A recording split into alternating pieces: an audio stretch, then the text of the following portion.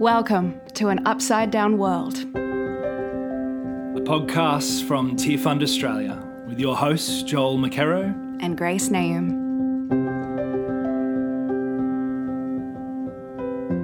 Welcome back to another episode of An Upside Down World podcast. One of my favourite things, really, about this whole podcast is listening to the stories of people.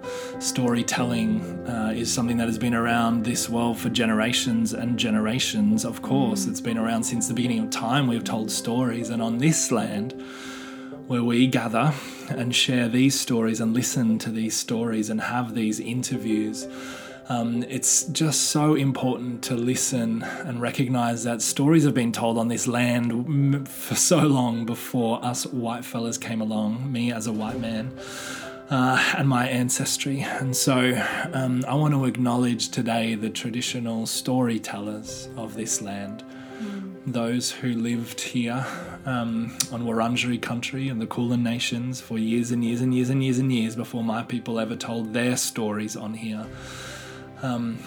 The stories that were told about the land and about creation and the Indigenous dreaming stories. So I pay my respects to the traditional storytellers of this land today. And I want to pay my respects to the elders past and present of the Dharawal Nation, which is now known as the Sutherland Shire.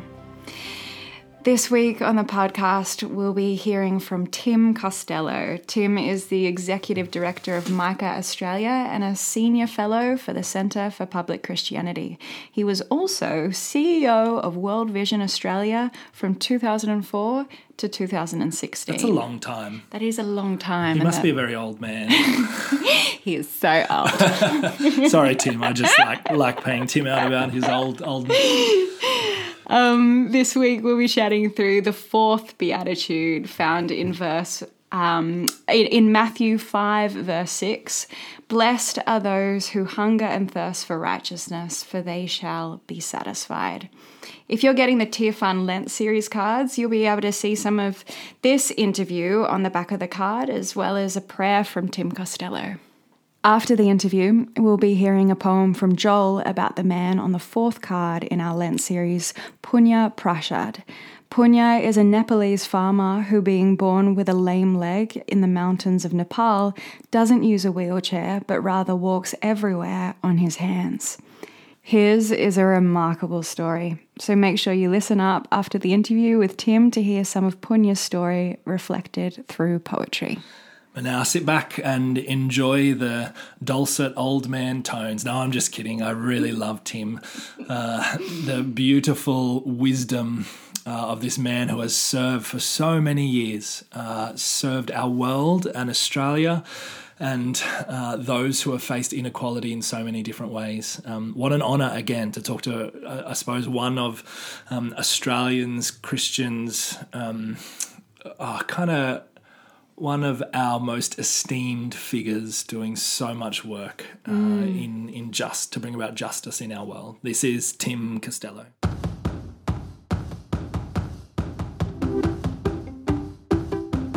Tim Costello, thank you so much for joining us on the podcast today. It's such a pleasure and a privilege to have you. How are you going?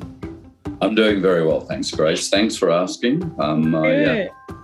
I've had a good lockdown. Funny to say that, but I've used it to read books I had never read that were on my bookshelf. War and Peace. Oh, wow. Dostoevsky's The Idiot and the Brothers Karamazov. And wow. You really got in there. I feel a better person. Going for the literary masters, hey? Yeah. Well, being a bit of an activist, I always intended to read them. I took lockdown to them. I'm grateful. Now, most people listening would know who you are, but what does life look like for you at the moment post-lockdown? Well, it's starting to open up in ways that I'm not sure. I feel ambivalent about. I've been in Sydney the last 2 nights, and driving to the airport, I never had this feeling before. I was resentful, thinking, I could just do this talk on Zoom and then go and have a swim. I don't need to leave my house. Why are they demanding this? No. It should be incarnational and flesh meeting flesh and real people.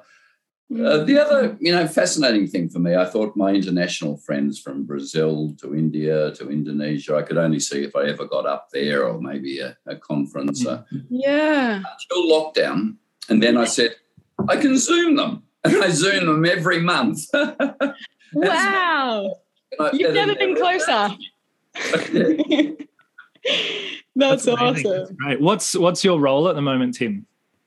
Well, there's three roles. So Chief Advocate for the Alliance for Gambling Reform. So we're at last kicking some goals with Royal Commissions into Crown. And in New South Wales, I was seeing the Gaming Minister, Victor Dominello, in the Liberal government, who's in 25 years the first Minister of the Crown who's actually systematically started to address the pokies, which Crims use, suburban Crims use pokies just to launder money, to sell ice to our kids. Big-time Crims use casinos, as we found out at Crown. That's one role. I'm a fellow of the Centre for Public Christianity, so that's placing, articles in the mainstream media about the beauty and truth and flourishing of Christian faith. And I'm also Executive Director of Micah Australia, so we've been running an End COVID for All campaign and a second campaign, Christians United for Afghanistan, to get an intake of 20,000 Afghan refugees after the Taliban took over. Yeah, wow. Huge. What for you at the moment? What's stirring in you at the moment? What are you passionate about, thinking about, engaging with? Well, I am very exercised around climate change, and I wrote a piece in The Guardian, which, had some mixed reviews from Christians. I didn't choose the heading, but the heading was, if Scott Morrison was serious about his Christian faith, he would address climate change. Great. It wasn't my heading, but I was arguing that at the time of William Wilberforce taking on the fight against slavery was much more economically important to the British Empire than coal is to Australia. Yeah. And the moral imagination to say, even though our enemies in France will just keep trading in slaves and will be at a disadvantage economically, Wilberforce had the moral vision to say, no, Christian faith determines politics rather than politics determining faith. Mm-hmm. I want my faith to influence my politics. I don't want the reverse. So that issue has been exercising me. Wow. And you've been holding those two things together for most of your life now, and have been such an advocate for Christians within the political world, within the political scene. Are you seeing, I'm just wondering, have you seen advances there? Like, you're always going to get flack from Christians on both sides, being the kind of place that you put yourself in. But are we beginning to realize what it looks like to be a socially engaged Christian? Tell me we've taken steps forward in that. That's what I'm. Yes. So look, in my journey, Joel, 20 years ago, you were still arguing that the gospel has social implications, and churches were saying, no, it's just about saving souls to get to heaven. I think the influence of Tom Wright saying, actually, it's heaven coming to earth. It's not a Gnostic gospel of a soul escaping to heaven, has had a profound impact on Australian churches, and most are not arguing like they were 20 years ago. Then, of course, it is, what can we expect from the church? And most churches, and I think this is a move of the Holy Spirit, are really engaged with the poor in their community, whether it's mentally ill or homeless or kids, broken families, and see that as the gospel rather than just an add-on, an option for a Tim Costello. So I think that shift we should celebrate. I think the church is curious. At one level, it's radical. It understands that we are an internationalist community and everyone's made in the image of God. And at another level, it gets caught up in nationalist agendas. So it is, just protect us with the vax. And we're going, hang on. One, you don't protect us if we don't vaccinate the poor in low-income countries. But secondly, they're made in the image of God. Why were we hoarding 5 times more of the vax? How does that fit with our Christian faith? Climate change, same issue. Can only be solved internationally, yet nationalistic Christians sometimes say, yeah, but it's coal and jobs and our economic prosperity. Hang on, the gospel's internationalist. If climate change is profoundly affecting the world's poor, that should be at the heart of our faith. So I think the shifts are happening. I think the implications of taking the gospel seriously, neither Jew nor Greek, slave nor free, it's an internationalist framing where, the New Jerusalem is every tongue and tribe praising God. So nationalism does not have a place. I think that shift is still percolating with many in the church. And look, I have been very, very sad and in a pandemic, given that no human alive has lived through a pandemic. Yeah. So yes, governments have overreached, but they've never lived through a pandemic. To see Christians often siding with the global hesitant, anti-vaxxers, anti-mandates, and really confusing faith with what I call secular enlightenment language, crying freedom and self-sufficiency and autonomy and my body is sovereign. That's got nothing to do with Christian faith. That's John Stuart Mill and the secular enlightenment.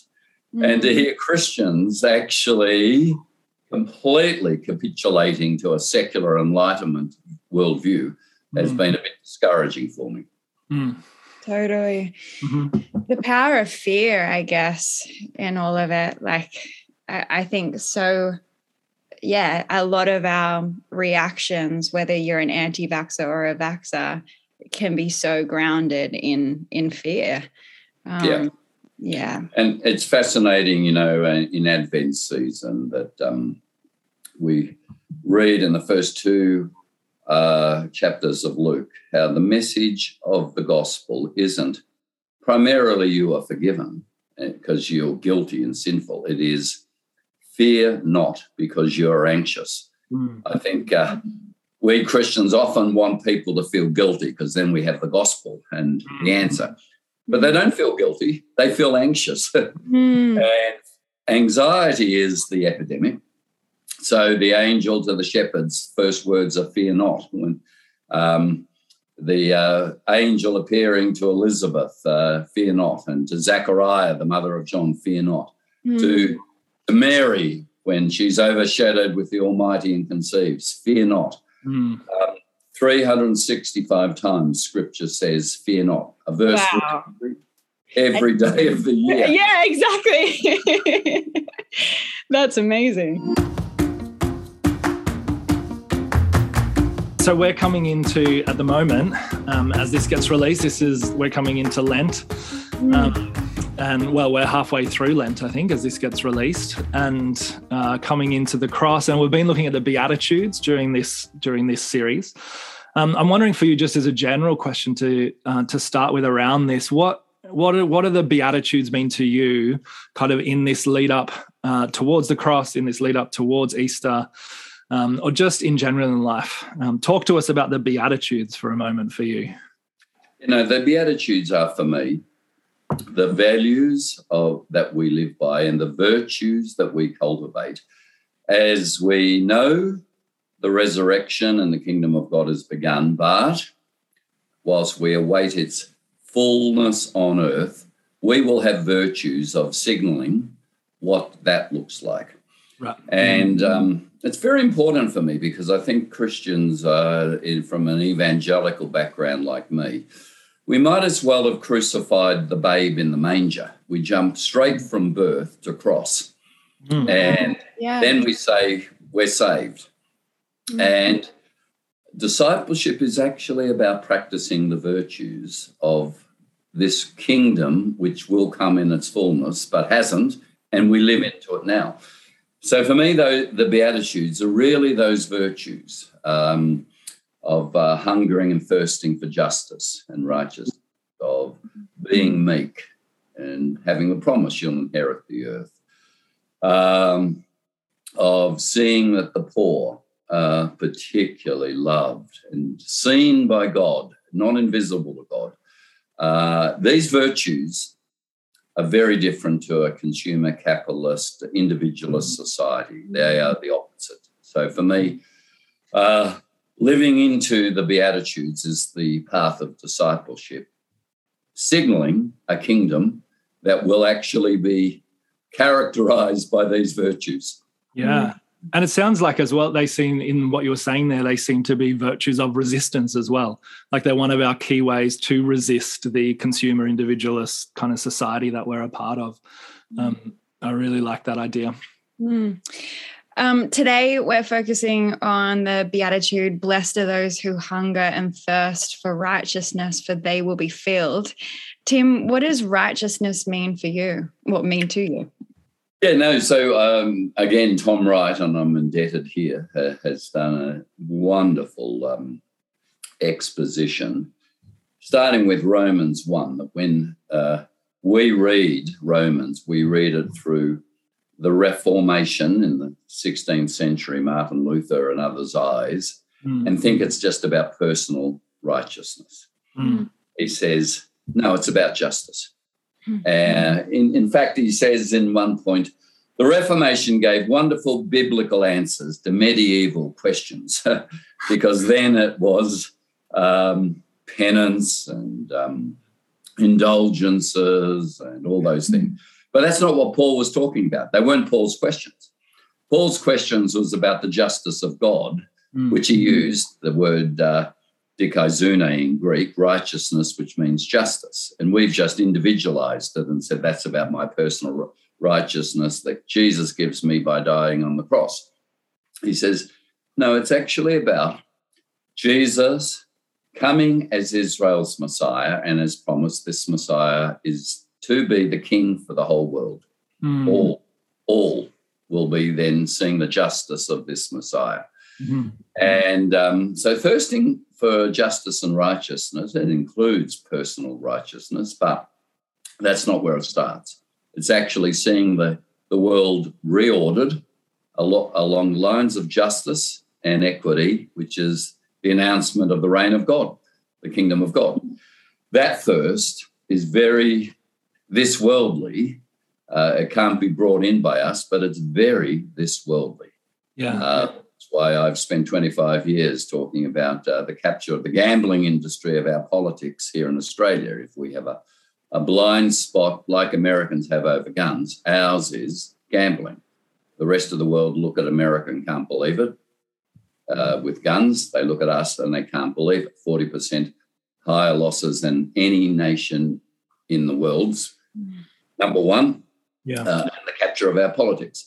So my shaking the tree on that is saying it robs the poor. It's predatory. This is not the justice of God. Climate change. You name an issue. Thirsting for justice is actually thirsting for this reign of God that in the resurrection has begun. And we're living into it now and signaling it now. When I read these things, I'm always struck by the kind of the paradoxical nature of them, and that they seem like this podcast is called An Upside Down World. They're so upside down to how we see things, but I always wrestle with that. Like I read, blessed are those who hunger and thirst for righteousness, for they shall be satisfied. And my first thing is like, really? Like, will that, is this a future thing? Will they be satisfied, or does the contentment and being filled happen now? But is that, I wrestle with is this just a platitude? That would be a lovely thing. But in reality, I've seen many people who hunger and thirst for righteousness that don't seem to be filled. I wonder if you can speak to that kind of that tension, and whether you've seen that in your own life and in your own work. Like you've worked for years and years and years all over the world with many people who have hungered and thirst for righteousness. Have you seen the same thing? Yeah, years ago when I was having a a little contretemps with Brian Houston after his book, You Need More Money. Yeah. I actually said most of the most faithful Christians in the world are going to be poor all their lives. And this notion of prosperity theology, that if you're faithful, you're going to be blessed, and that means, you're going to be rich. Actually, this side of the coming of Jesus isn't true for most Christians. So Christians struggle, are persecuted, serve sacrificially without necessarily the restoration in this lifetime that Job got after all of his travails. So we live in between. We live in between the resurrection that cross defeats evil. Resurrection announces that evil will not permanently rule. That'll be the justice of God. But living in between, we don't necessarily experience that. It remains the hope of our resurrection and God's rule on earth and that restoration then, rather than a formula that if you hunger and thirst, you can in 5 years, 10 years be filled, and there you go. The formula worked. Yeah. So this is a future thing then for you, but it's future that plays out in the here and now maybe. Yeah, it's why I believe in judgment. Boy, do I believe in judgment. That God will judge with righteousness and in resurrection will restore. So there is a future element to it. Look, the other side of it is there's a present element to it. The happiest people I have seen have often been amongst the world's poor. They still have song and dance and community and friendship. And I come back to Australia where we have solved the problem of supply. We have enough houses and cars and clean water, and people are depressed and anxious, profoundly anxious. And I go, there is a truth now to the hunger and thirst for righteousness also, but it's paradoxical. Yeah. Now, I'm sitting here with two white men, and we're all part of a very privileged society. How do you believe, Tim, the level of hunger for righteousness is affected by our privilege? Can we know true hunger if we've never actually needed a just world? Because in Western society, generally, we have all our necessities met. Yeah, I think it's where Christian faith is so important. Jesus stands over against the culture, all cultures, including ours. And Christian faith, I think, gives you a position to say, if Jesus did not grasp at equality with God, but emptied himself and became a human and suffered, that stands over against the self-sufficiency, the self-protection, the fear of any vulnerability that is the given of being a Western white man and assuming that that couldn't happen to me. I think the orientation of Christian faith really helps in saying I need to also practice humility, which is, for the Greco-Romans, not one of the virtues because it was too much like humiliation. Who would ever want to be humble? Boasted. Here is God who humiliates himself and suffers, even death on a cross. So, absolutely, there is a great inability to really empathise given our privilege, but this goes right to the heart of my Christian faith, that actually this is God's world. He's passionate about the broken and the poor. He hasn't given up on them, and therefore, if I orient myself with that God and follow him in Jesus, I have to come out of my bubble. I have to expose myself to giving and serving, and I think it's where resurrection helps. If I really believe I don't have to squeeze everything into this one life, every advance and protection and career opportunity, because there is another life, I can give sacrificially. Wow. I can actually take risks. I can actually take serious risks because I believe there is another world and I'm going to be part of it. I think that's the orientation of Christian faith, to overcome that bubble.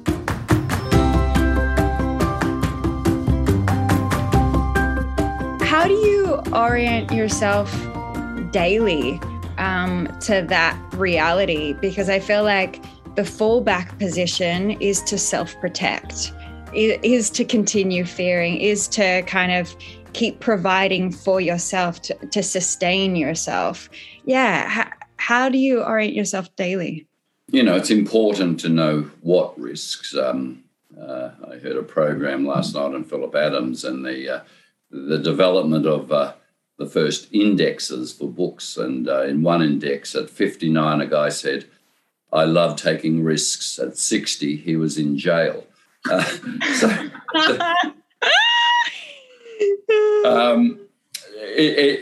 think it has to be a kingdom risk. So daily I journal. I've journaled since I was 17. Right at the moment I'm using Lectio Divina, and same. Love it. So love good. it. I have a group of Christian friends I meet with weekly who are very good at grounding me, telling me when I'm taking a lend of myself, and wow, a bit caught up in what I'm doing. So I think the spiritual disciplines, daily spiritual disciplines, are incredibly important. Can I ask, do you have a structure with your journaling? It's largely free flow, and it starts with what's uppermost in my mind, and but it usually lands with what's actually really going on here. Am I hearing the voice of the Holy Spirit? So yeah, it is a bit free flow, Grace. Surely it's poetry. Surely it's poetry for you, Tim. Every word. I'm going to leave in my will my 150 volumes to you, Joel. Do what you can with them. Sounds great. I'm wondering. I'd love to hear through all your journaling over the many years. I'd love to hear a bit of a Tim Costello story, if you have one, that you can think of that kind of relates to this or brings in for you where you might have seen this play out, either in your life or in the lives of the people that you have worked with over many years. Is there a specific story that just comes to mind that speaks to this idea of hungering and thirsting for righteousness and finding contentment or finding fullness in that? Well, the very personal story, and I've written my memoir about this, is my mother, sadly now 92 and in the end of life stage, still got her mind, but she was in hospital for 2 years. She got into university, but was in the Alfred because she had a heart condition. She was going to die. And they told her she was going to die. And she didn't die, though she was in hospital for 2 years. My father, who was dating her and riding in on his bike each day, proposed, and they said, "You mustn't get engaged, it could kill you." She got engaged. They said, "Well, you mustn't marry, it could kill you." She got married. I was conceived. They said, "You must abort. You must. It will kill you." And she said, "Oh, fiddlesticks, what would the doctors know?" And now 92, 3 children. So there's a little bit of the vulnerability of women in the Christmas story and Mary in that. That she just kept trusting, has a strong Christian faith, handed her life over. Again and again in my travels, I've seen people who, against the odds, have kept going, have trusted, have seen things that probably shouldn't have happened, happen. And, that's why life is profoundly both mysterious and I think grace-filled. It keeps surprising us. Yeah. And the thirst for justice, I think, is innate at one level, almost the first words my granddaughter, who's now 3, said, it's not fair. And I think it's very deep, and thirsting for it and cultivating it, but seeing it in others is what makes us human. And what about the opposite as well? Like, has there been times in your life, and maybe you want to speak to one of these times, that you've just been so empty, like you've been fighting for justice causes for so many years? When was that moment in your life where you were like, stuff it, I'm out, but you're still in? So what did it look like, and how are you still? Yeah, look, there was a moment when my kids were teenage years, and it was my daughter, I think, said to me, Dad, is there any campaign you've backed that's ever won? And I remember thinking, she really thinks I'm a loser. And she's not wrong. And, if I look at gambling, where I started campaigning against Crown Casino in 1995, 1996, The Age editorialised me, said I was a wowser, go away. The casino's great for Melbourne, compulsory celebration. Wow. I thought I should just give up. What's the point? And I was saying back then there's money laundering. It's enabling organised crime. No one listened. Staying with it, saying, well, I'll try and be faithful even though I may not be successful. Actually, now, this many years on, Royal Commission saying money laundering, enabling organised crime, all the very things that, I was saying. So what sustains me? Look, I really think it is Christian faith. It is that sense that I'm not the Messiah. This is God's world. He wants to fix it. I will align myself and do what bit I can, but it's not my responsibility. At the end of the day, it's his. Yeah. And that actually sustains me. Wow. That's great. That's so amazing, that statement. I'm going to be faithful. I might not be successful. I think in our society, that is so bold to not just say, but to live out. And you've had such like a long career to date in this industry. Like, yeah, that's amazing. Is there, when you look back on your career so far, is there a season when you have felt most filled? And what was it like?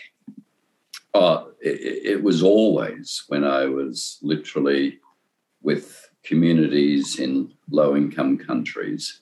And it wasn't that in my work I was at World Vision, we had done this or that. It was actually recognising this community and its sense of culture and joy in very simple things is rich. It just would move me. And I'd actually come back to Australia and feel a bit dead. I'd want to shake people and say, there's a joy there and a love there that we don't know about. Those are the things that really filled me. Yeah, that's great. Well, we might head into a finish just maybe with one last question, unless, Grace, you have any other questions? Yeah, no, I'm good. I'd love to hear. You've been around. That sounds bad. You've been around, haven't you, Tim? You've been around the traps for so many years. I'm wondering if you could just finish off with what do you feel like you need to say to the church now at the moment, after the years of working in different organisations, working on social justice for a long time? What's a lasting message that you want to bring to the church? Yeah, I believe the church needs to understand that its identity is in Christ. I have a dear friend who helps feeding the poor, but he's very right-wing. He still sort of believes Trump won the election. He's not too sure about climate change. We spar over politics. Yeah. But at the end of the day, he says, isn't it good, Tim? Our identity is not in politics. Our identity is in Christ. Now, it has to be the Jesus of the Gospels, not the Christ captured by culture and nationalism. Yeah. But I think as the swirling winds of, vaccine or anti-vax and mandates and all the political issues that swirl, we know these aren't ultimate. Our ultimate identity is in Christ. And that's where we plant our feet. And that is solid ground when we plant our feet there. That's great. True. Tim, thank you so much for your time. It's just been awesome to get to chat to you. Lovely and great to see you. All the best. Go well. God bless.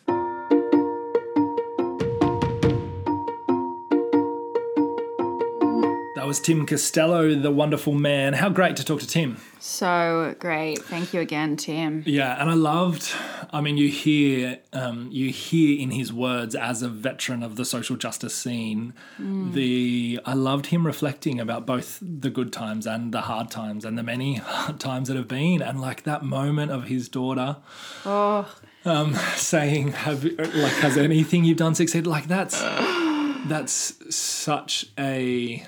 I think that anyone who attempts to bring about a better world is going to face that moment at some time in their life. Absolutely. And for him to name that is such a vulnerable, beautiful thing. Absolutely. And to hear that as a father would just be so hard. I also loved what he said, and I'm paraphrasing here, but I might not be successful in this life, but I will be faithful.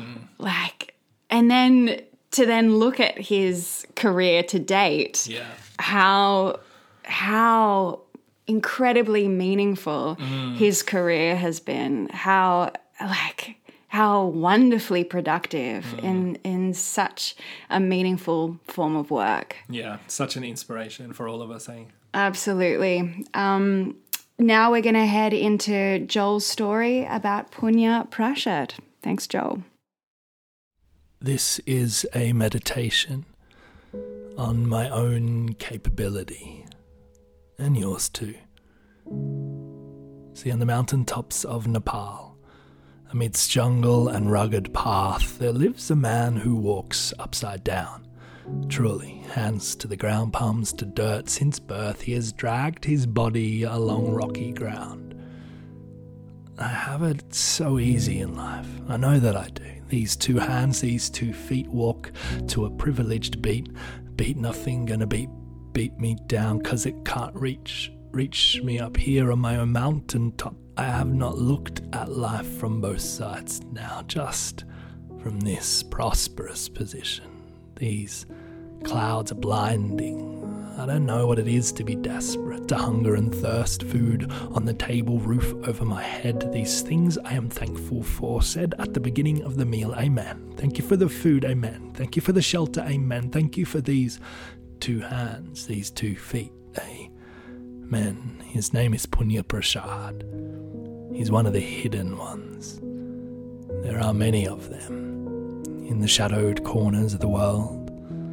The people and the places we'd rather not tell about to each other, pretend they do not exist. But what do I miss from my own life when I have never had to crawl along the ground just to survive? His arm muscles are stronger than my gratitude could ever be. Blessed he who hungers and thirsts for what is right.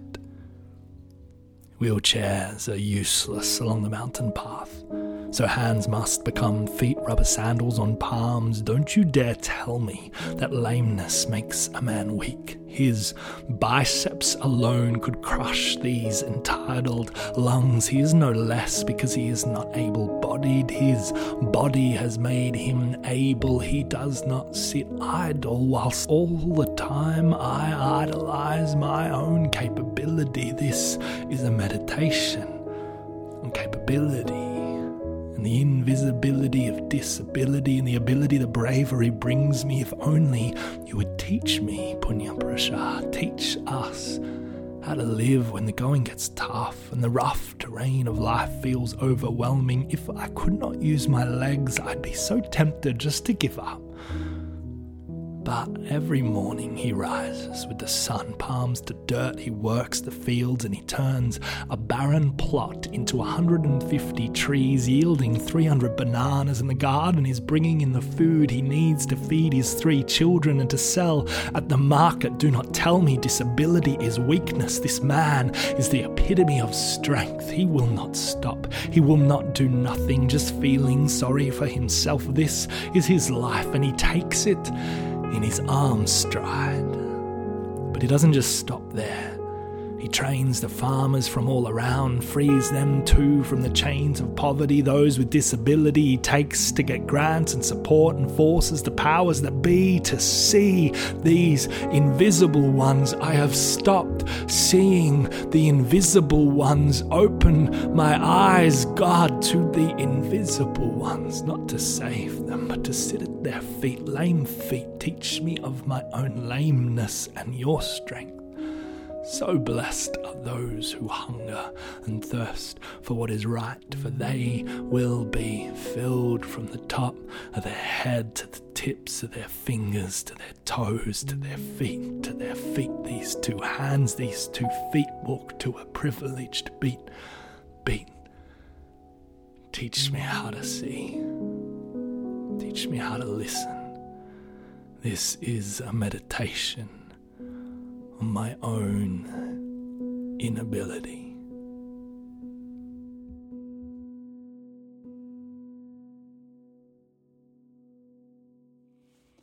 Loving God. We rarely know hunger or thirst in Australia, but we pray that we may experience hunger and thirst now, a hunger and thirst for justice. Lord, we confess we expect blessing as an entitlement of our birth, citizenship, our personal merit. But our longing is for deeper blessing, your blessing, which comes when we hunger and thirst for justice, because this reflects your heart. We know we are oversupplied with food and drink. We rarely doubt that our bodily needs and appetites will be filled. But we long to be filled. We know that our satiation with these temporary things is shallow. Our deeper hunger and thirst for justice and to be filled is eternal. A justice which changes the structures and systems around us, which dehumanises and strips people of dignity and true worth as your sons and daughters. We yield to you, the God of justice. You long to bring justice to all your children denied it. We align ourselves with your hunger for justice, knowing that in Jesus we see that you experienced justice denied. In him we understand that to believe in you requires a faith that always takes the side of the outsider, the marginalised, the victim of injustice. It is that hunger, it is that thirst that we seek, that those who have known injustice will be filled with your justification and grace. In the name of Jesus we pray. Amen.